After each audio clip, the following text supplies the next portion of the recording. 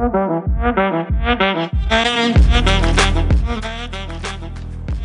friends, welcome to Now and Zen. I'm Dr. Amy. I created this podcast to inspire and empower you to live your best life. I'm the author of The Rewilding of Women. I'm also an educator, fellow trauma survivor, and my passion is to help others on their spiritual and trauma healing journey. I'm also a true, no bullshit spiritual gangster. My goal is to add a dash of sunshine to your day. If you're happy, I'm happy. I'm not a psychologist or medical doctor. I don't offer any professional medical or health advice. If you are suffering from a psychological or medical condition, please seek help from a qualified professional. Let's get started.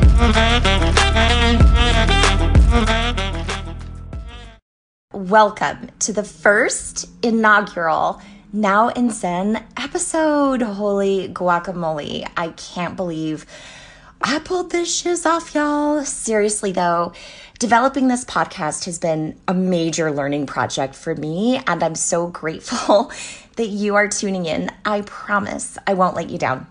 I purposely keep these epis short to intentionally give you a much needed daily shot of feel good.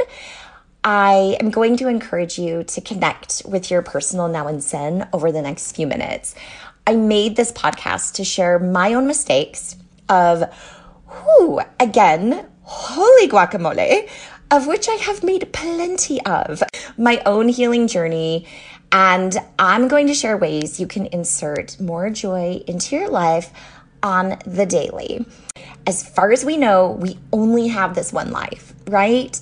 It's so important for you to take time for yourself. There is no need to spend our lives feeling less happy than we deserve to be. Today, we are going to talk about why having fun is so important for your mental, spiritual, and physical well-being. I'm going to remind you to connect with what you love doing and have fun so you can experience more happiness and joy. I'm going to share some geeky numbers, data with you. I remember I've been in education for over 20 years, so I love to geek out on data. Many of us follow this formula of the American dream. Let me know if you can relate. You did everything you were supposed to do. So, for example, you're potty trained, you graduated from high school, maybe college, maybe you have the 2.2 kids. You wake up and you work hard every day. We do what we are supposed to do and more. So why are we so damn unhappy? Folks, this hit me so hard not that long ago in my career.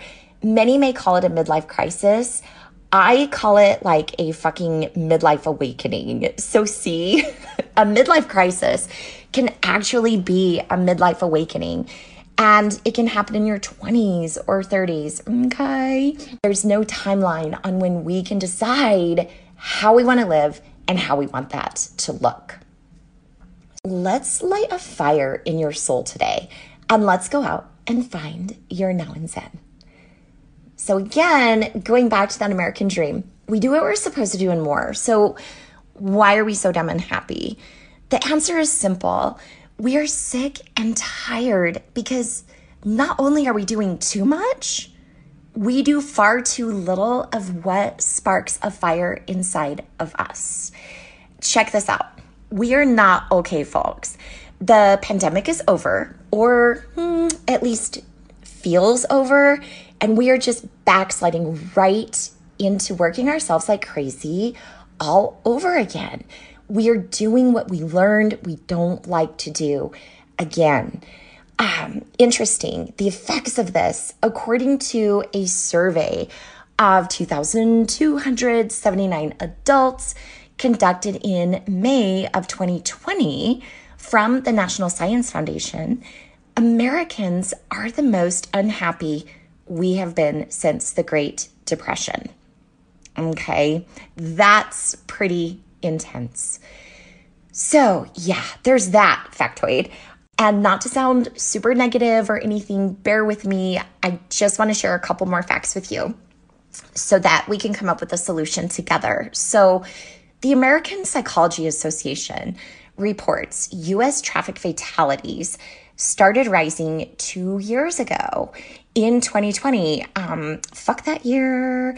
And after several years of declines in traffic fatalities, and even with less drivers on the road, folks, this one really, really gets me. Traffic fatalities are high, very, very high, just over the past 2 years. The CDC's, just wait, it gets worse. I'm almost done, I promise. The CDC's National Center for Health Statistics report that there were an estimated 100,306 drug overdose deaths in the US during the 12-month period ending in April of 2021. Okay, that's not even a year ago. An increase of over 28.5% during the same period the year before. And men, this is the part that really gets me too. It's mostly men dying of these drug overdoses at nearly twice the rate of women. And it's mostly opioids. So prescription opioids actually outnumber heroin overdoses. Big pharma, I tell ya, you gotta watch out for them sometimes. Whether or not people are depressed, prescriptions for antidepressants have been on the rise. More than 37 million Americans are on medications like, I don't know if I can really pronounce these, but I'm going to try, sertraline, escitalopram, bupropion, trazodone, and more. So this stuff is passed out like candy. And I'm not judging. Believe me, I get it. Stay tuned for my upcoming episode on psilocybin microdosing and how it can literally help to rewire your brain from past trauma. So shameless plug there. Okay, deep breath. That was some deep shit. Now that we know that we're not really okay, let's talk about how we can change that. Here is a crazy, crazy question for you. If you had to guess, what do you think is the number one reported regret people express on their deathbed? This might blow your mind. It did mine, big time. So this guy, James Pickering, he was a hospice nurse, spent the last 3 to 12 weeks with hundreds and hundreds of people who were ready to cross over from this life. Here's what James said. The number one top deathbed regret is, I wish I'd had the courage to live a life true to myself, not the life others expected of me. Yeah, not being true to ourselves. That was the most common regret. When people realize that their life is almost over and look back clearly on it, it's easy to see how many of our dreams have gone unfulfilled. Time flies, life is busy, etc., etc. So most people felt they had not honored even half of their dreams, though. Even half of them, and had to die knowing that it was due to choices that they had made or not made. Let's talk a second about your personal now and zen and what that is. We can try to live our lives with less to zero regret. What is your now and zen? I write about now and zen in the very beginning of my book, The Rewilding, because it is so important, y'all. Your now and zen is something that you love to do that lights a fire in your soul. It's your passion. We all have this. Sometimes we just have to look a little deep inside to find it. But I always like to share that no matter how much we adult, we always have a pilot light inside of us just waiting to be lit and come to life. When you are engaging in your now and zen, you are in the present moment. You're not thinking about the past. Number one deathbed regret was not being true to yourself. The number two, well, according to James, the hospice nurse, he tells us the number 2 regret is, I wish I didn't work so hard. Really, really fascinating. He mentions that this especially came from every male patient that he nursed. They felt like they missed their children's youth and their partner's companionship. Women also spoke of this regret, but as most were from an older generation, many of the female patients had not been breadwinners. Men, I told you this episode and this podcast was for you too. But women also have never really been given credit for the work they did at home all of those generations. I mean, staying home with kids all day, that is not easy. Have you ever been with kids all day? I mean, it's demanding. It just takes a special person to do that. I don't know if I could do that. You can't clock in and out of being a stay-at-home mom, but I can't help but think that women may feel a similar way today as these men have, as in like previous generations, because we are also almost fully in the workforce. I mean, we're definitely out there. I'm not saying that we should just go out and you should just quit your job. Not at all. I'm just asking you to examine how much you work compared to how much you spend time enjoying your life. Question: do you know how much you really work? Have you ever really thought about that? Let's examine this for a moment. Take a second to think about how many hours you work per week. And yes, being a stay-at-home mom counts. Just estimate the time that you're awake working. Did you know that we actually spend over 1/3 of our lives at work? That is for most of us who work around 40 hours per week, but many people work more than that. That's roughly 90,000 hours at work over your lifetime. And get this, according to the Library of Medicine, we also spend 1/3 of our lives sleeping or attempting to sleep. That means we have 1/3 of our lives to fit in some now and zen fun, folks. Like a third. That's a lot.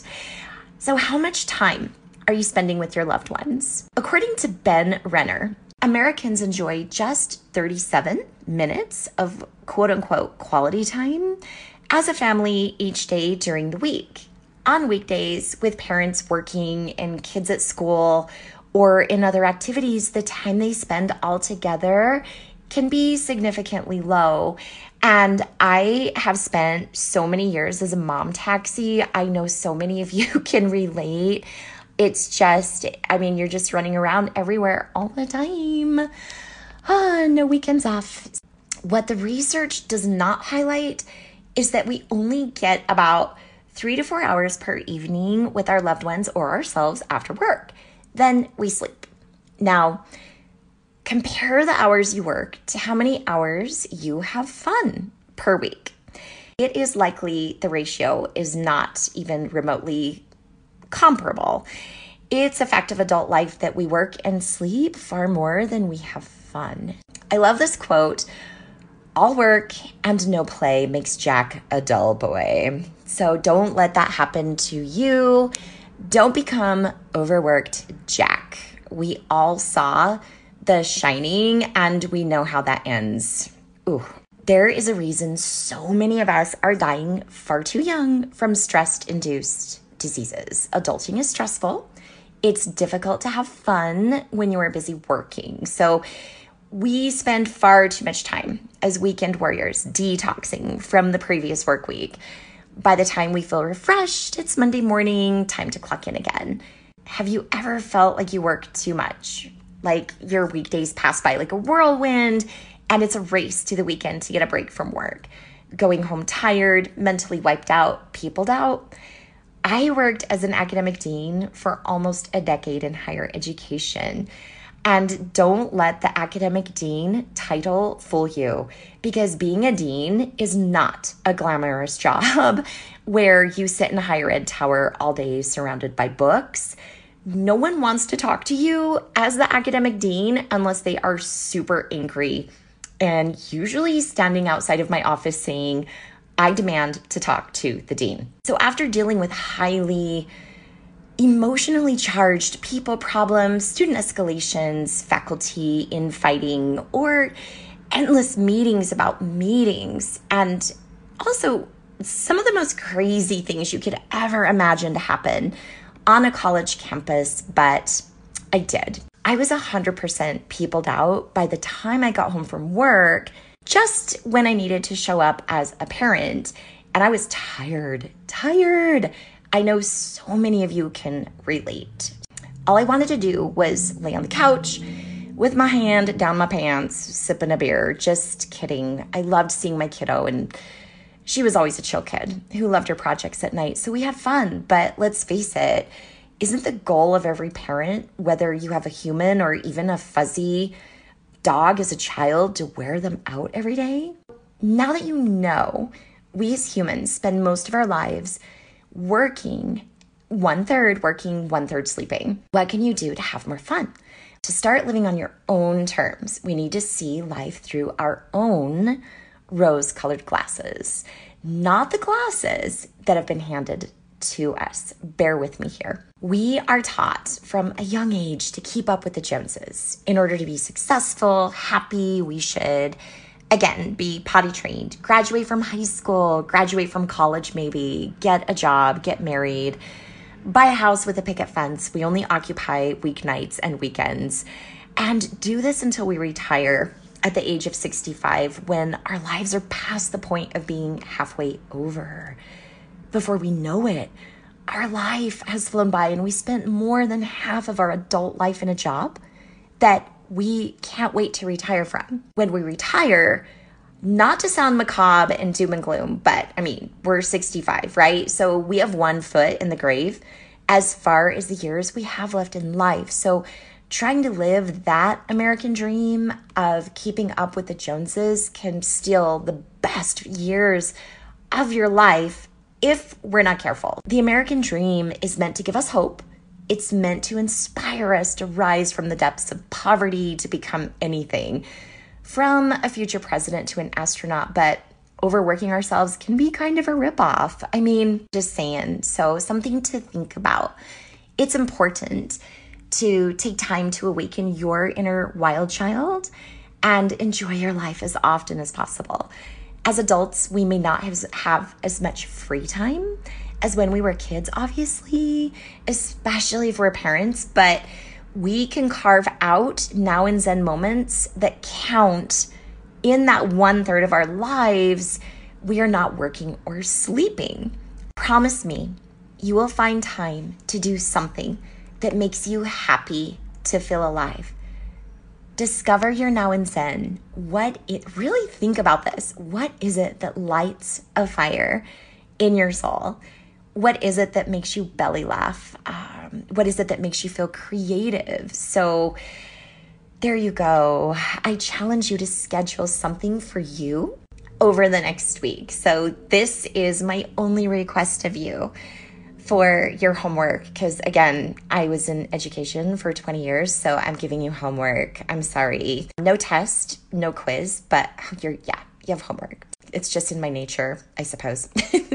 So something that you love to do or want to do, put it on your schedule this next week and make sure that you do it. If a full activity or even an hour is too much to ask of you right now, try this. Over the next week, I ask you to take at least 5 minutes to yourself each day. Seriously, you might be shocked at how you never do this for yourself. Go somewhere alone, no escaping into Netflix, set a timer, or do like a guided meditation on your music app. They are everywhere. I love to listen to Yoga Bunny. She is short and zen. She has like meditation bursts, 5 to 12 minutes. They're perfect. You don't need to be a great meditator to get the benefits of meditation. You just need to do it. I fully confess, I am a lazy AF meditator. I only meditate for about 5 to 12 minutes each morning, but I do it every day. And the benefits are amazing. I don't stress out like I used to. I don't overwork myself like I used to. I just don't sweat the small stuff as easily. And when you are relaxed, that is when you get your best ideas and your most creative thoughts. So please give yourself 5 minutes a day and feel the amazing mental, spiritual, and physical benefits of enjoying and discovering your personal now and zen.